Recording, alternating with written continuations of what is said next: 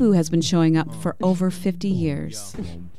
Give to KBOO today and you get full access to the Chinook book app, plus freebies from Laughing Planet, Gluten-Free Gem, We Press, and Nosa Familia Coffee.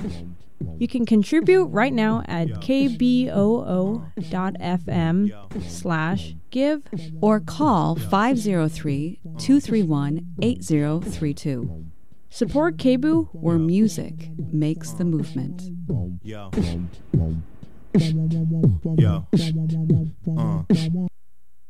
KBOO Community Radio is hiring a development director. This 32-hour-a-week position develops and implements the yearly fundraising plan, develops promotional and press materials, and supports the anti-oppression work of KBOO. Send a cover letter and resume to Delphine Crescenzo at del@kboo.org or send to KBOO Development Hire, 20 Southeast 8th, Portland, Oregon 97214. Please answer in the cover letter the question, why is KBOO important? Deadline to apply is Sunday, November 25th at midnight. More information on the development director position is available at kboo.fm/developmenthire 2018. Good morning. It's 9 o'clock and time for the Radio Activist.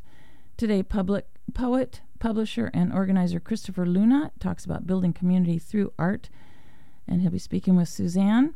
At 10 o'clock, it's Flashpoints with Dennis Bernstein, and at 11 o'clock, it's Food Show, news, politics, and updates about the field of food.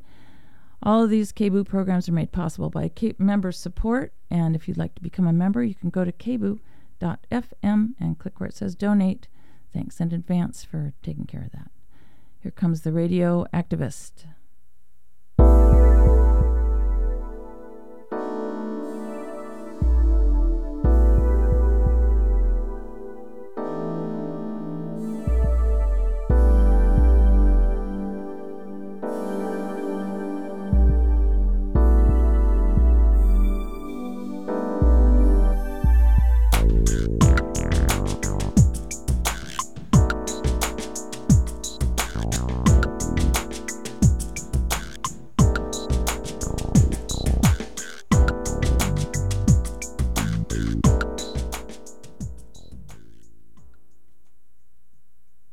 Of the Radio Activists, along with Lisa Levine, my compatriot who is out of town.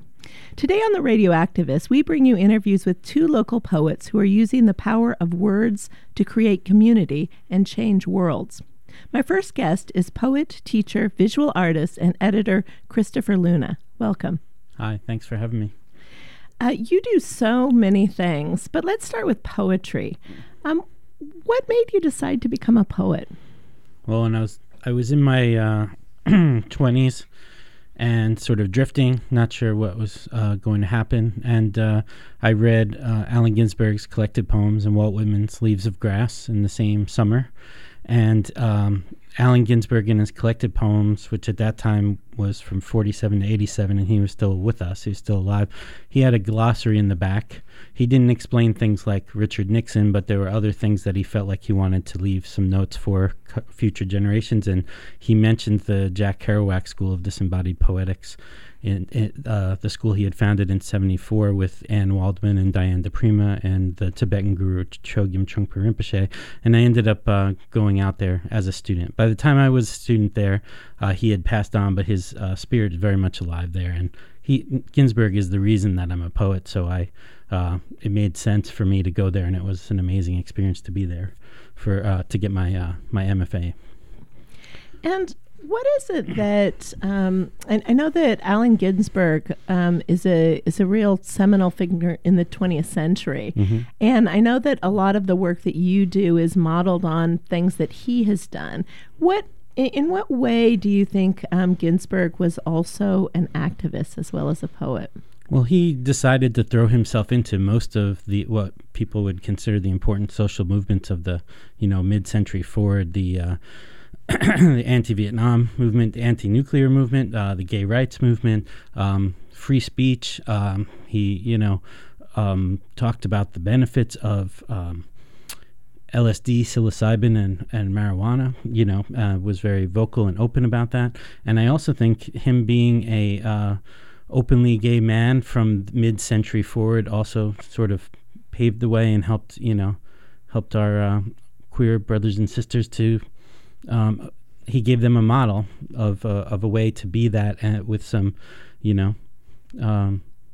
dignity and grace, and also he was playful about it. He was to me, his writing is extremely important, but how he conducted himself in the world is important, and it's because he became sort of world famous very young, and he could have just sort of rested on that or decided to benefit from that in whatever way he might, but he spent most of his life trying to help other people, and also spread the word about poetry. There's this great story about him going into a New York publisher saying, basically demanding to be published, but also bringing along the manuscripts of people we know now, but were not known then, like Robert Creeley and Denise Levertov, people like that, and saying, these are the people who are doing good work and you need to pay attention to them.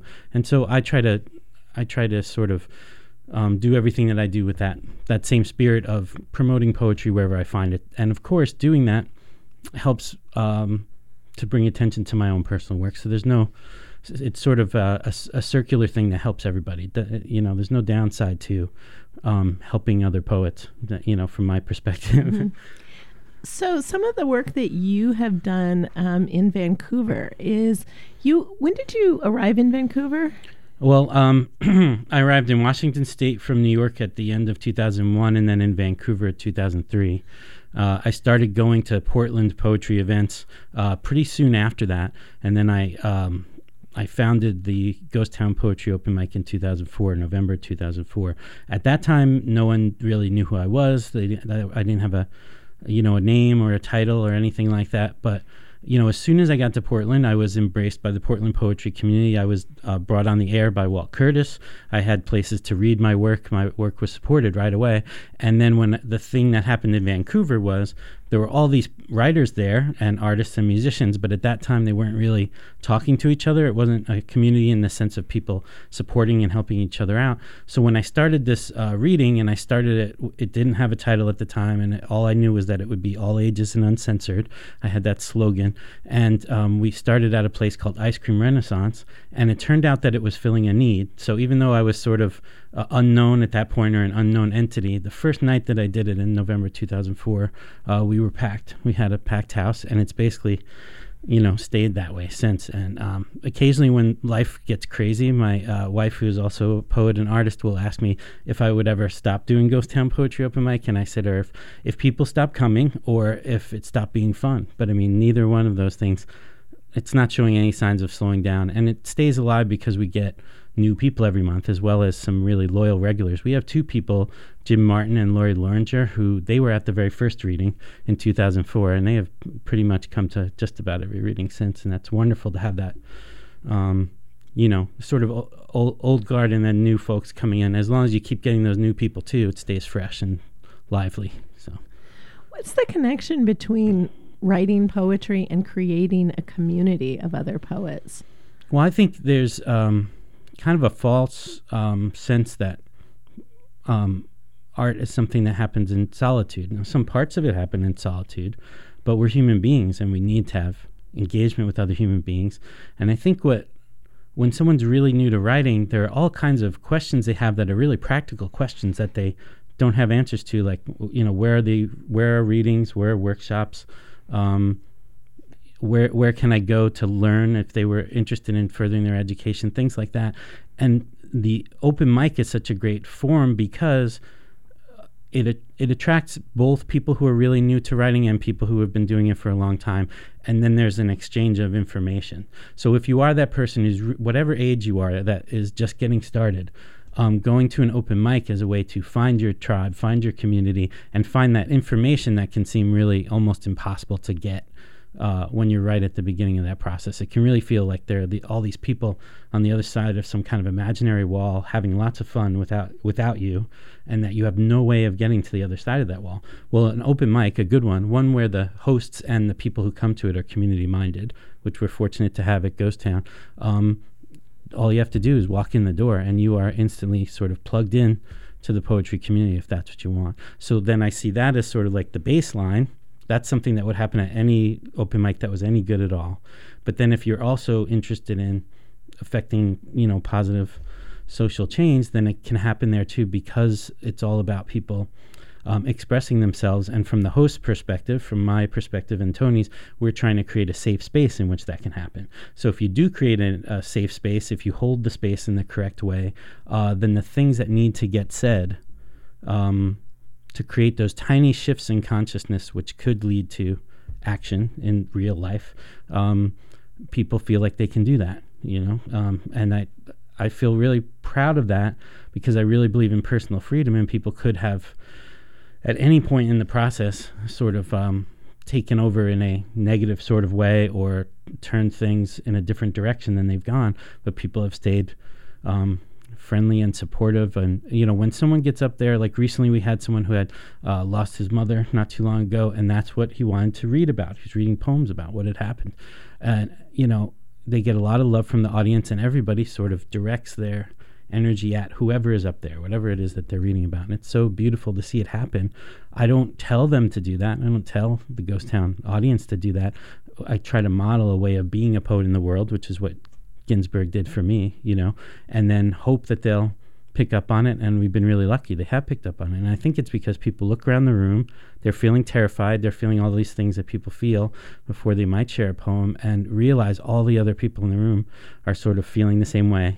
And that relaxes things a bit. It's always going to be terrifying, but I mean, when they watch one person after another get up there and get so much love and so much good energy, then they start to think, oh, well, I have something to say, and I want my turn to say it. It's interesting that you talk about activism as one part of activism as being the creating a context to express yourself, and also to say things that you want to say or need to say, or perhaps have not said before. Mm-hmm. How does that change the world, do you think, or change other people by doing that? Well, sometimes it's just the fellowship of being around like-minded people. Like we had a reading that happened just a couple of days after the last presidential election. And it's not that we usually have 20 to 25 people who read on the open mic list plus a featured reader. And it's not that everybody who read that night read, anti-Trump poems or poems about the election or anything like that. There were some who did, but it was more about that people needed a place to go and sort of commiserate with other people and just sort of say, what just happened and what can we do about it? And so to me, that's the part that's important, because one of the beautiful things about an open mic is you don't know what people are going to bring or what they're going to say. I like the sort of excitement and anarchy of that. And on the other hand, you can kind of count on, if something big has happened in our culture, that it will be addressed. At some point, someone is going to get up there and talk about what just happened a day or two ago, and hopefully in a way that makes us all at least feel less alone, like there's someone else who feels similarly. And that's how we felt after that. That it was probably like November 8th or 9th or something like that, in 2016. Yeah, so... I hope that answers your question. Yeah, absolutely. It was just the first example I thought of that sort of thing. And it's really scary to get up there, even if you know that the audience is sort of like friends. You're really making yourself vulnerable every time you get up there. So when I talk about the modeling, that's the modeling I'm talking about, is sort of paying close, focused attention to whoever is up there, and really almost like seeing the space around the mic as a sacred space. And so there's a certain amount of reverence around the whole event. I mean, we're having fun, we're having a good time, and showing people who might not know that poetry can be fun as well as meaningful, but we're also taking care of those people while they're up there, because they need our care. I mean, they're really, even people like me who are hams and have been doing it for a long time and really like the attention and like being at the mic, it's still frightening. I mean, it's still something that where you're taking a risk, is every time you open your mouth up there. I mean, anything could happen. It's interesting. You said a space to be vulnerable. Mm-hmm. That's really interesting, and I don't think we have very many spaces like that. Yeah, and it's one thing to be vulnerable at home with your notebook, with no one else watching or reading it. It's another thing to do that in front of 50 people. I mean, that's really for most of us, I think that's a challenging thing to do. So we try to make it as good an experience as possible, knowing that we can't control everything about the experience, but that's where the modeling comes in. If we model a certain way of behaving toward whoever is up there, no matter what they're doing up there, then people do sort of pick up on that. And that's what I've noticed over the years. I mean, I waited for years for revenge poems or for people to sort of hijack the mic so that they could just be nasty or mean. And it hasn't happened, and knock on the closest wood, because I thought it might happen because that's what humans do, you know. But I mean, we're really blessed that, people have kept it friendly and kept it. And it doesn't mean people are not talking about painful things up there. Of course they are. But in terms of how they treat each other, they treated each other so well. And there was a certain point where I made a decision to put on the flyers, because I make these flyers for the event, that we were LGBTQ plus friendly. And, you know, one or two people, and they were usually straight white people, asked me why I did that. And there was a really simple reason why I did that. The community had proven to me that it was, and we had many trans readers who came, and some featured readers, you know, as well, and they were treated so well and had such a good experience. I didn't even hear people saying things out of earshot that were unkind, that I wanted the people in the community who might be wondering, can I go to this thing and feel okay to be there, to know that it was going to be okay.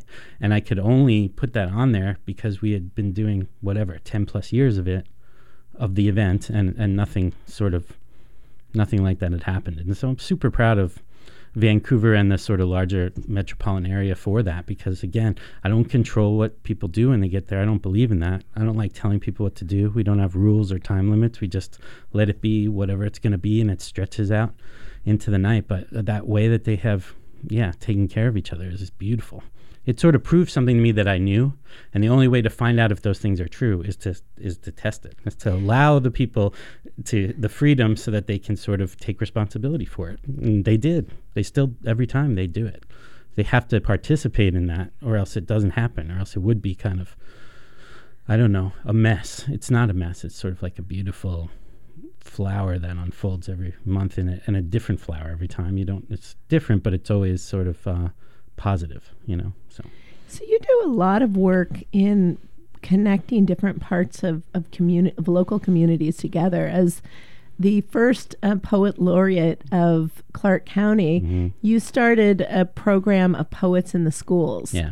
And it's also interesting because you are the poet laureate of the Niche Wine Bar. I've never heard of a poet laureate being named for a business. So it's really interesting, both connecting, the schools, but also connecting businesses together. Why is it important to do that, to kind of go to spread out poetry in different communities? Well, that's a big question, but my sort of slice of it, looking at it through the sort of poetry framework, is that, you know, we live in a culture where poetry isn't necessarily taught in the correct way. That's why there are so many of us poets who have a passion for it, who go into schools and things like that. It's sort of either taught in a limited way, or people are come out of school, with sort of thinking that it's stuffy, or that it's not for them, or that it's beyond their ability to understand, you know. And it can be that, but it's also so many other things as well. So one of the things that happens, if you do love it, and it's your passion, and you decide to share that with other people, is you have an opportunity there to do a little bit of damage control and a little bit of, I kind of feel like it's one of the things about Ghost Town too, is if I can get someone in the door to experience what we experience every month, you know, no like 3-hour speech that I might make about how great poetry is going to do it any better than that. They just have to sort of see what happens when they, or if I can get them into the classroom for a workshop and we start to share other people's poems, and they, you know, can sort of see how that changes them, how that makes them feel different. There's a serious ripple effect from doing these kinds of things. And Leah Jackson is the owner of Niche Wine Bar and also Angst Gallery, which is where we do the Ghost Town Poetry Open Mic. And basically, when I was also unknown to the area, she ran a gallery called the 6th Street Gallery that's not there anymore, and that was around 2005. And she basically supported me from the moment that she met me and gave me a place to do poetry events, bring poetry events, out of town people also. And that's how I ended up being the poet laureate of her two businesses, of Niche and Angst, before the county made its decision. And to me, that will always mean something really special because of who Leah is to that downtown Vancouver arts community. I mean, she's one of those kinds of people who does so much for the people there that they don't even realize how much they owe her.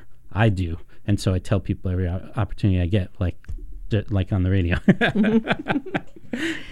Great. If you're just joining us, this is The Radio Activist, and I'm Suzanne LeGrand, and today I'm talking to poet, organizer, and publisher Christopher Luna. He was Clark County's first poet laureate in 2013 to 2017. Why? And just a question, why do you think it's important for different parts of the community to be involved in something like poetry or poetry readings? Like, your emphasis is really on involving local groups. Mm-hmm. And as a publisher, one of the things you also do is publish local poets, those from Clark County. Mm-hmm. So there's a lot of emphasis on kind of looking around and seeing who in your local community you can connect to. Why is that an important thing to be doing? Well, one of the things that poetry does is encourage empathy. And one of the things that all humans feel is sort of alone in the world. So poetry is also an oral tradition. So you come to this event where you're encouraged to speak your mind, say the things that are on your mind and in your heart, and you do it, and nothing sort of terrible happens as a result. And then you also have the opportunity to meet other people from the community, not just poets, who are doing things, and find out what's going on in the community. And it sort of ripples out from there. So I think that it all starts with that idea of us feeling alone, us feeling like maybe nobody understands us. And then, poetry really it produces a more sort of empathetic populace. And if you believe that it has that ability to do that and also to heal, and I think it does, then you sort of want to do more of it. You want to participate in helping other people that way. And I'm a very empirical sort of person. I would not make these bold statements if I hadn't experienced it. But you can watch, I say this because it sounds kind of mean, but I have watched audiences with a person reading a poem that was not necessarily a very good poem about trauma, some kind of personal trauma, be moved and changed in just as powerfully as might be with sort of a better poet, a better writer. And that's, was an example that sort of taught me how powerful just sort of sharing these things in public can be, Yeah, and then it might occur to somebody who is changed in that way to get involved with a local organization, so when we started Printed Matter Vancouver, the small press and editing service that my wife Tony and I have, it made a lot of sense to us to focus on Clark County, to focus on Southwest Washington, because that's where we had been building community all this time. Maybe at some point in the future we'll publish people from outside of that area, but there are plenty of great writers there. We could just do books of Clark County poets for a long time, I think. Mm-hmm. So. There's another way in which you seek connections, which I think is really interesting, in that you work in different art forms. You are a visual artist, and with your wife, you started poetry on buses. Is that correct? Yeah, we worked together. It was while I was poet laureate. We worked together with Arts of Clark County and CTRAN, which is the Vancouver bus system. And now I think they're on season 7 or maybe 8. I mean, I thought we might get 1, but it was so popular that it's still happening. And what we do is alternate every 6 months. There's a contest for adults, 10 adults from Clark County, and then the other half of the year is students. And so far, it's been students and children from the Poets in the Schools program, although that may change at some point. It may, we may open it up to more than just people from that small program. But it's been so great. And it's not the first. We're not the first people that ever put poems on the bus, but I took buses for a long time and took public transportation when I was living in New York, and I know that a lot of the people that are riding the buses are people that some people in our society want to sort of forget or render invisible in one way or another. They're going back and forth to jobs. They're using it to get to their job. They're going to court or social services or things like that, or jail. And so they're, in some ways, people that some would like to erase. And I love the idea of having those people who really rely on the buses to get to where they need to go, being able to look up and see this beautiful. They have to be short poems because you have to be able to read them from the other side of the bus, something to brighten their day. And when we were judging the contest, that was really the only sort of internal guideline that we had, was that we didn't want someone to look up and see something that would bring them down. Those poems have their place in the world. We didn't think that the bus was the place where we wanted to put them. We wanted to make sure that it would be something that could provoke thought, but it would basically make you feel better, make you feel good to see it, So, it's great. It's a great way to make poetry even more public than it would be. I like all public art. Public art is really positive for the community. And it doesn't mean people are going to like all of it. Nobody likes all art anyway. But just having it there and accessible and available. And like, for example, in Vancouver, there's a lot of, outdoor sculpture and murals and things like that. So, and more than there were when I first arrived. So that's a wonderful thing to have. Yeah. And you also collaborate with musicians. Quite a bit. Why? Like, what is the connection? So you, on one hand, you do visual arts and poetry, and then you also do music and poetry. What connection do you see there? Why? Well, I love music, and poetry and music are composed with a lot of the same kinds of things in mind. It's really a kind of ear training, and I've learned so much from the musicians that I've known and the musicians I've listened to. So when I had the opportunity to collaborate with them, it's really helped me to sort of find the rhythm in my own work, sort of find what was already there. And, it also, usually when you're up there as a poet, you're up there by yourself with a captive audience. When you work with musicians, even if you work with just one musician, it's suddenly a dialogue. There's more space for you to be silent than you might feel if you're just up there by yourself, and you have to fit in with what they're doing. You can't just be over here doing something that is not related to what they're doing. It has to work. So I've learned so much from them, and so much of what I write is influenced by the different music that I listen to, that it just makes sense. I mean, there's never been a time in the history of poetry that it was not connected to music in some way. So it comes very natural. And then how I've benefited personally from working with these musicians is I've had a lot of fun, and I really think that my work has gotten better as a result of what I've learned from them. And it's my favorite way to present it, is with some kind of musical accompaniment. It just makes the whole thing, it lifts the whole thing up in this great way. So you have recently published a book of poems. Yeah, it'll be coming out next month, actually. It's just about to be released. Yeah. Great. Would you read us a poem from this new collection? And what is it called? The collection is called Message from the Vessel in a Dream. That has to do with a dream that I had in which the musician Carlos Santana, who's the vessel, he's the vessel through which this beauty comes, gave me a couple of lines of poetry, and that had never happened in my life. So I dedicated the book to him. So maybe that's what I should read to you now that I've said all that. I just have to figure out where it is. Okay, I'm not sure which page that's on. So I'm going to go with the poem that opens the book. And it's kind of a manifesto. It's one of those kinds of poems that percolated inside me for many years and then came bursting out fully formed. It's called All Beauty is at Continuous War with God. And that title comes from Jack Spicer. You've got it all wrong. Whatever it is cannot be labeled, cornered, captured, or caged. Its power comes from the mystery, its beauty the direct result of its ineffability. Not knowing is the secret. Not needing to know is the key. Realizing that the answer is unattainable and ought to remain that way. You muck things up when you try to place it in a box, erect palaces, build altars, put it on display for all the world to see, the glory in captivity. Not knowing can be painful, but it feels more honest. Rather be in the dark with hope than standing in the light, nothing left to learn. My disappointment is boundless. Your pretty words would be easier to swallow were they not so often followed by the gleeful slitting of your brother's throat. What, I ask you, has any of this to do with love? Thank you. I'm wondering, do you think that poetry gives us a perspective on what's going on in the world that we can't get from, say, listening to the news?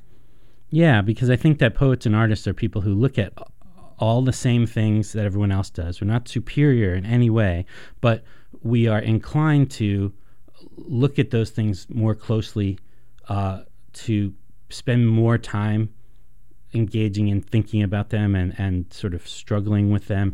And then the people who might read or listen to our poetry sort of benefit from whatever we might. One of the things creative people do is sort of connect the dots or find connections. And that's a very human need, to find those connections. So that's that can be a service. That could be a service that you provide for those people that might listen to it or read it. And I very much believe in that. It happens for me as a reader of other people's stuff, and I've seen it happen in terms of some of the feedback I've gotten on some of my work. I think it's a real thing that happens, I've been talking to poet, organizer, teacher, and publisher Christopher Luna. If people want to find out more about your work, where can they go? Printed Matter Vancouver .com is one place to find out about a lot of the things that we're doing. And I edited a newsletter that's called The Work, and it's to help people find poetry events in Portland and Vancouver. And if people want to be on that list, they can just email me at printedmattervancouver@gmail.com to be put on that list. Great. Thank you so much for joining us today on the Radio Activists. You Thanks are for listening to KBOO Portland. I'm Suzanne LeGrand, and next up on the Radio Activists, I will be talking to word magician Laurel Erica. Stay tuned.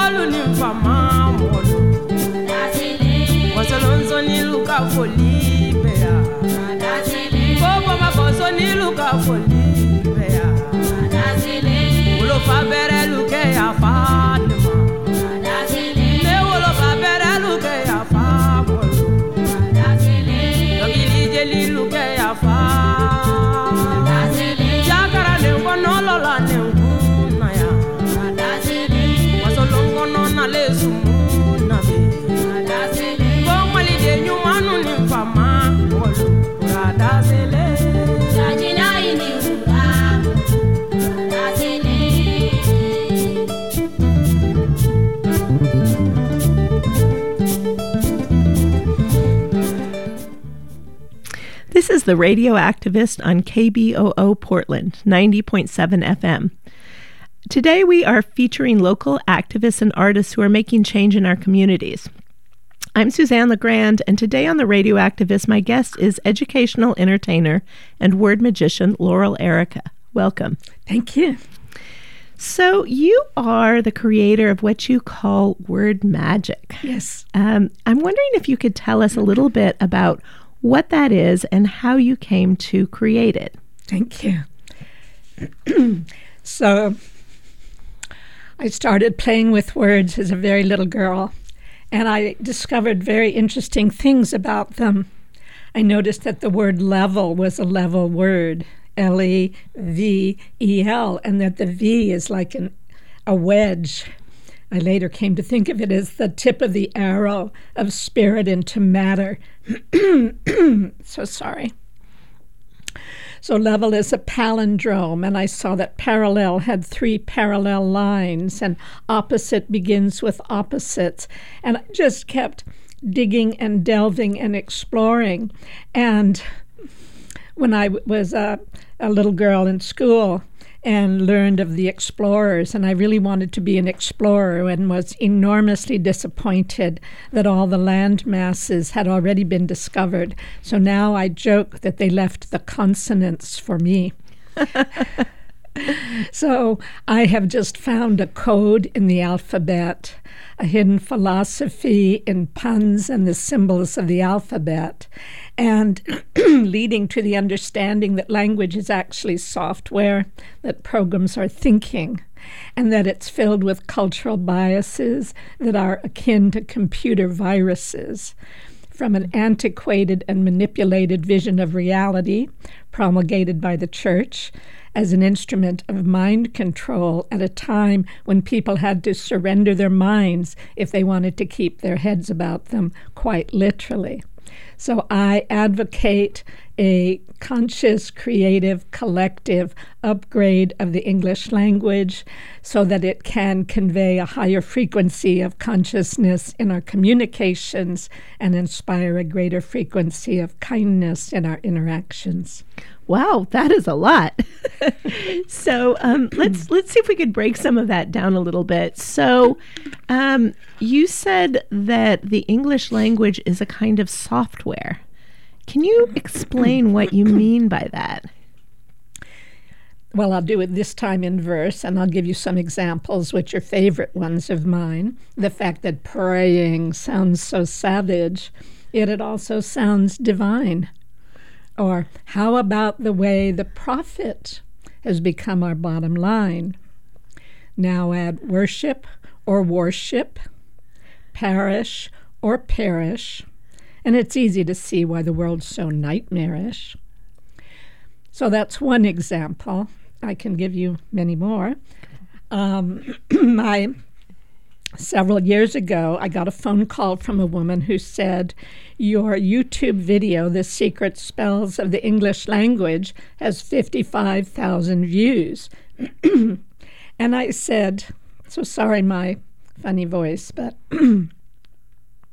I said to her that on my YouTube channel it had, at the time, a little over 90,000 views. And she said, no, I mean since I put it on the Facebook page of Collective Evolution 3 hours ago. So that is my most popular YouTube. It has over 2 million views. And for those who haven't yet found it, I'll share it. It goes this way. I call it our premier life sentence. And it goes, we awake each morning and go off during the weekdays to share our living, to earn our living at various jobs and undertakings until we come to the weekend.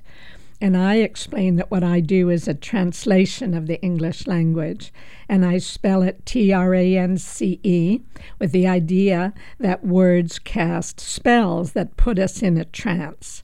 So everyone agrees that the life sentence I just outlined is the natural or normal way of things. However, more people die of heart failure between 6 and 10 a.m. Monday morning than any other time of the week.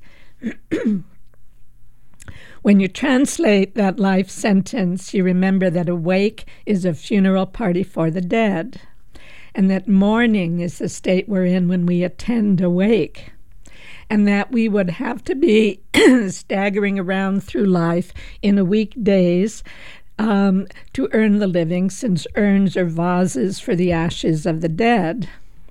We call our jobs undertakings as we race to meet deadlines. Job itself is a Hebrew word for persecuted, as in Job, and what we get at the end of this perverse bargain with life is weekend. And I beg your pardon for doing this to your ear. My voice is rather foggy at the moment. In any case, our most prevalent greeting to each other is hello, and if you reverse the syllables, we have oh hell. And I once asked a group of people, what can we do about this word? And someone suggested, how about hallow? And to hallow is to make holy and sacred. So if we were to say to each other, hallow, rather than hello, we're essentially saying namaste. We are greeting the divine within each other. And that's what I think we can do for all of such words, that unbeknownst to most of us, in ordinary words, there is this whole vision of a very divided universe, of fallen humanity, the misery of life, and the inferiority of women. And now is the time to do something about it. Wow. So it's really interesting because you are talking about how language carries a unconscious worldview, and one that you suggest needs to be upgraded. It's time to upgrade it. Yes. So how is it that we upgrade our language? What does that involve? Well, I have an anthem called Taking Command of the English Language. And rather than recite it all, I just recommend people go to YouTube and look up Taking Command of the English Language and my name, Laurel Erica, and you'll hear it. I can give you, pardon me, a shorter version that goes, if we elect collectively to upgrade the English language through our linguistic creativity and naturally occurring verbal eccentricities, then ultimately, even clatter from our idle chatter, prattle patter, blabber blather and palaver as we jabber gab in Babylon, will turn our glowing terms from verbal vapor, either hanging in the air or trapped on paper, into tiny bits of shiny matter as we gather, chat, and natter on, and with new skill at trilling, thrilling statements that instill fulfilling imagery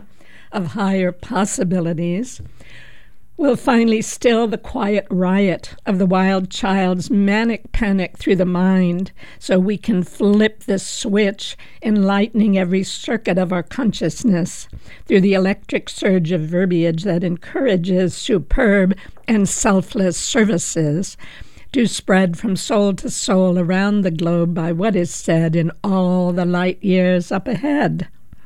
And then, from the islands of silence between all that's spoken, we will listen as doors to the heartland spring open.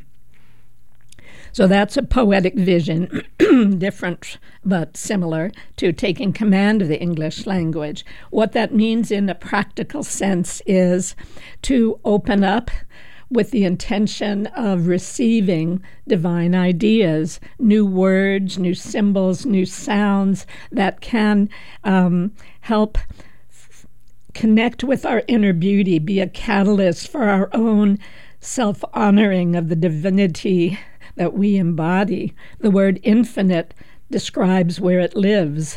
The infinite is infinite. We each have that capacity to connect with infinite love, intelligence. And when we open with the intention of coming up with new words and metaphors, and I use in taking command of the English language, I give the example of random acts of kindness and how that one epiphany, that one vision that occurred to one person helped change behavior all around the world for a period of time. And if we start using that divine channel that we have, opening it up, becoming better at listening, and then I'm inviting people to send in their ideas to my website, wordmagicglobal.com. And ultimately, when we have sufficient people gathered together, we can have a literary lotto where people send in their divine ideas with $1. Those that our little team enjoys the most, we can put on T-shirts and bumper stickers and honor the prophet who brought it through, and also profit the prophet through the sales of paraphernalia that inspires the best in us all. Wow, wonderful.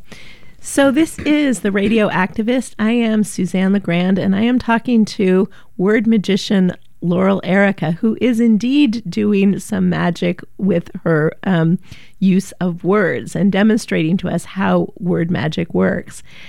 What strikes me is that your use of language is very playful, and that you are paying attention not only to what words mean, but also how they sound and the delight in those sounds. Does that have anything to do with changing consciousness?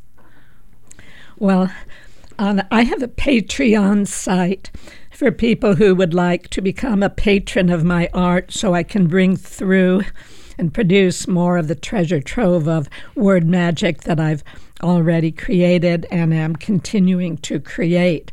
And my tagline on that website is turning the tide on the global sea of consciousness. And I spelled that S-E-E because, like the S-E-A, our vision is also the womb of creation. And we are projecting light through our minds. And when our minds have the film of the real that has a perspective on reality that is not real, that is a fabrication, then we are continuing collectively to project a vision of reality that damns us all.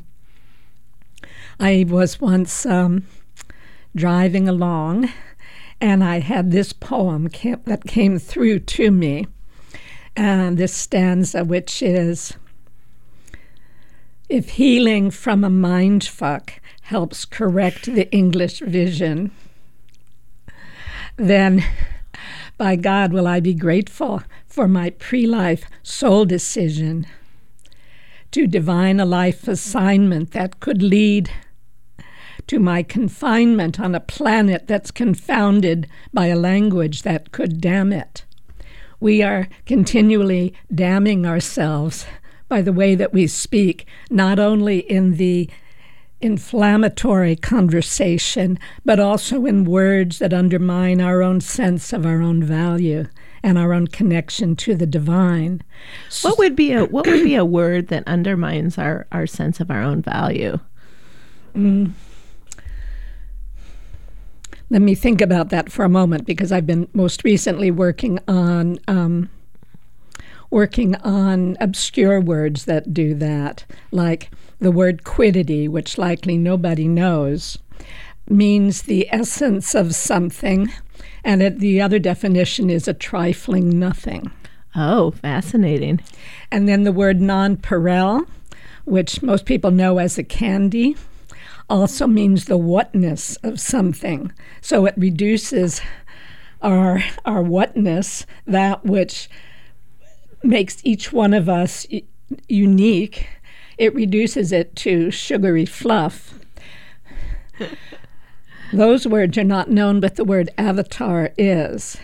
And the understanding of avatar that comes from the Hindu religion, from Sanskrit, is of divinity embodied in an entity to assist humanity.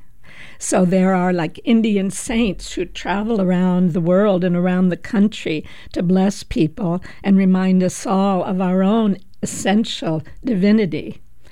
Now, however, there is the word avatar as a cartoon projection of the player in a video game.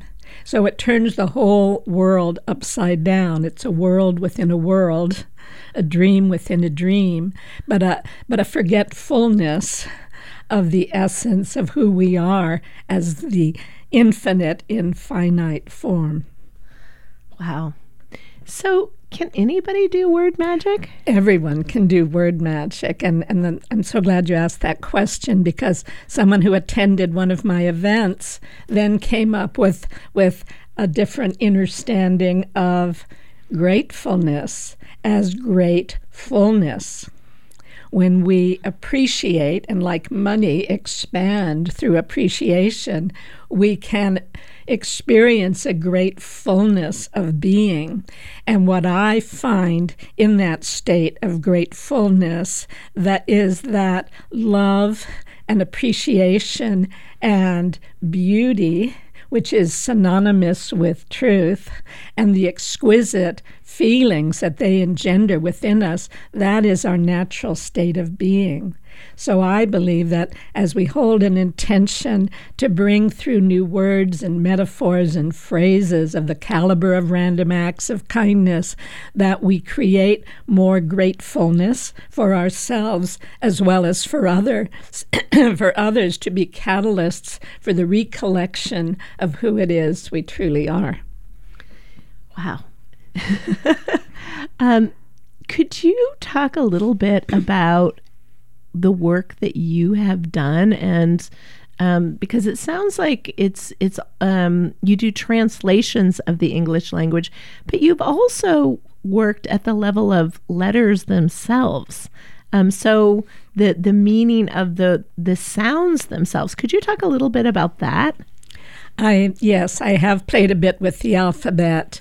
I have a poem on the letter S called Esoterica by Laurel Erica, which I have not yet put out into the world because it really does need animation, and I need animators.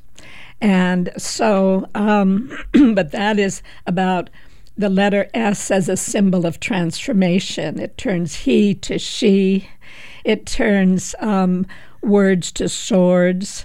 It does all sorts of magical things of that sort. And just playing with the letter led me on an entire journey that's really wonderful. So may I invite people to consider contributing on Patreon so I can make that available. It's about a 10-minute poem, and I would have to trust my memory to be able to share it right now, but I can switch in the moment to the letter I, and I point out that just as we have two eyes on our faces, there are also two I's in the alphabet. There's the lowercase I, where the mind and the body are separate. And then there's our capital potential, where the human stands, if you have that straight vertical line, as a bridge between heaven and earth.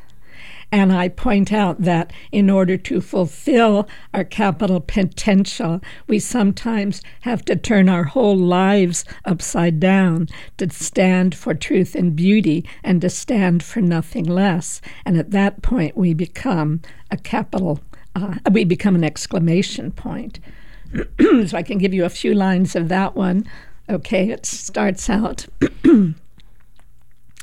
Sometimes I feel a little like a little I, insignificant, alone, fragmented, and shy. Mind detached from body, diminished in size, the epitome of self-compromise. Other times I tower with the courage, strength, and power of the capital I that reaches the sky and connects it with earth. Then my sense of self-worth is completely removed from the impulse to prove who I am by what I have, think, say, know, or do. When I'm there, I'm aware that the I that I am is the all-seeing I, and I identify with the source and the course and the force of creation without hesitation, for I know there's no separation between me and my deity. But when the resistance renews its insistence, my peace falls to pieces, all certainty ceases as ego increases its volume by 10, and I'm suddenly feeling awfully little again. So that's an excerpt from a poem that's in my book called Word Magic, Wordplay that Puts a New Spin on the World. If people want to find out about your work and maybe get some of these books, where could they go? To my website, wordmagicglobal.com. I'm posting, right now I'm writing a series of essays on obscure words, and those I'm posting on patreon.com wordmagicglobal. I'm also offering a service of creating portraits in verse for someone you love and wish to honor, or someone you wish to roast. You and I can have a conversation about this person, and I will create a portrait in verse. I'm also writing personalized incantations for people who want to remember who they are as all the winds and storms of change are blowing all around us, to call yourself back from that place of fear and doubt, to stand your ground and be the capital I that you have the potential to be and that we all came and are gathering to be, and to hold our ground in the midst of the transformation that's happening on the planet. So I do personalized incantations. And if you're ready to tell your story, to write your memoir, I conduct breakthrough conversations and can support you in the whole writing process, even if it's to interview you, to take down your words and to bring them from spoken to written English, and edit them for you, and we go back and forth until you finally get your story out of the ethers and onto the page where it can benefit many people. And that, for that service, you would go to laurelerica.com. And LaurelAIRICA.com. So a whole array of services, and the desire to be a greater blessing on the planet and assist all of us to fulfill our entelechy, which is a word few people know. We know about actualizing potential, but don't generally know that there's a word for actualized potential and for the impulse to self-actualize, and that word is entelechy, ENTELECHY. And what is the end? So, one last thing, you seem to be very inspired also by nature. And I'm wondering if you could talk a little bit about the connection between language and the natural world. Yes. How would I? Let me think about that for a moment. So much of what I know about words, I downloaded in natural settings. This is the channel I'm tuned to, and the woods give me words. And there's a wonderful word I recently found, nemophilist, one who enjoys being in the forests and is a haunter of the woods, and that's spelled NEMOPHILIST. And I put A Walk in the Woods, that essay, on my Patreon page. It's one of the posts there, so you might enjoy it.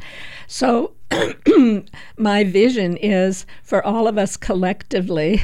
I'll just maybe close with this. I think of how exquisite it will be when we endeavor together to create an enchanting living language of supernatural poetry that scintillates so sensually that everything around us begins to vibrate sympathetically. So just as bird songs, cricket choirs, and other natural voices evoke a wholesome rhythm and nourishing harmonic for the planet, our gentle elemental language, every time it is spoke, will resonate symphonically with earth and all upon it. So this is a very lengthy poem. I've excerpted it in my book, Word Magic, Wordplay that puts a new spin on the world. And when I was writing it, I couldn't stop. It's about 3 pages long, and I felt like I was gilding the lily. Then years later, someone gave me a book called The Language of the Birds, which is a mythic green language that was the open sesame language for human nature intercommunication. And so I found that what I had written is actually in ancient texts, not verbatim, but the vision of it, and that we can do that today and become so harmonious with nature that we replenish its capacity to sustain us. Thank you so much. I have been talking to Laurel Erica, word magician and creator of Word Magic Global, today on the Radio Activist on KBOO Portland. I'm Suzanne LeGrand, and next week on the show, we are going to interview a group called Nasty Women Get Stuff Done. Among other things, they've created those lawn signs that we've seen around town that you might have seen. In America, we believe. It's going to be a great show. Stay tuned.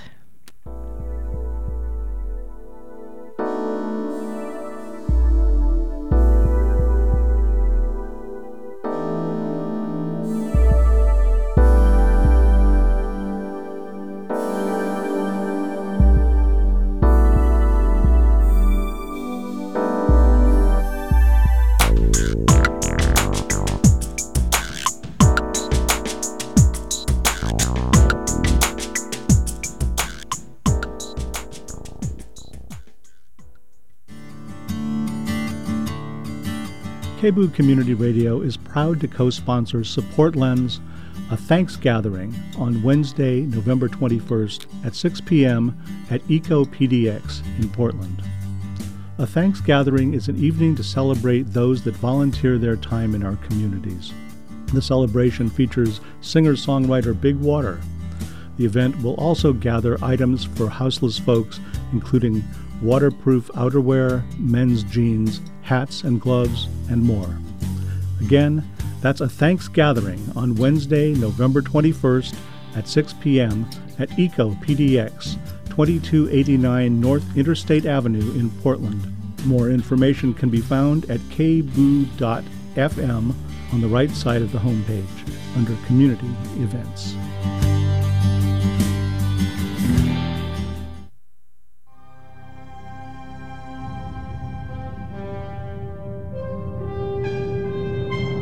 KBOO Community Radio is proud to co-sponsor the Clinton Street Resistance Series at the Clinton Street Theater in Portland.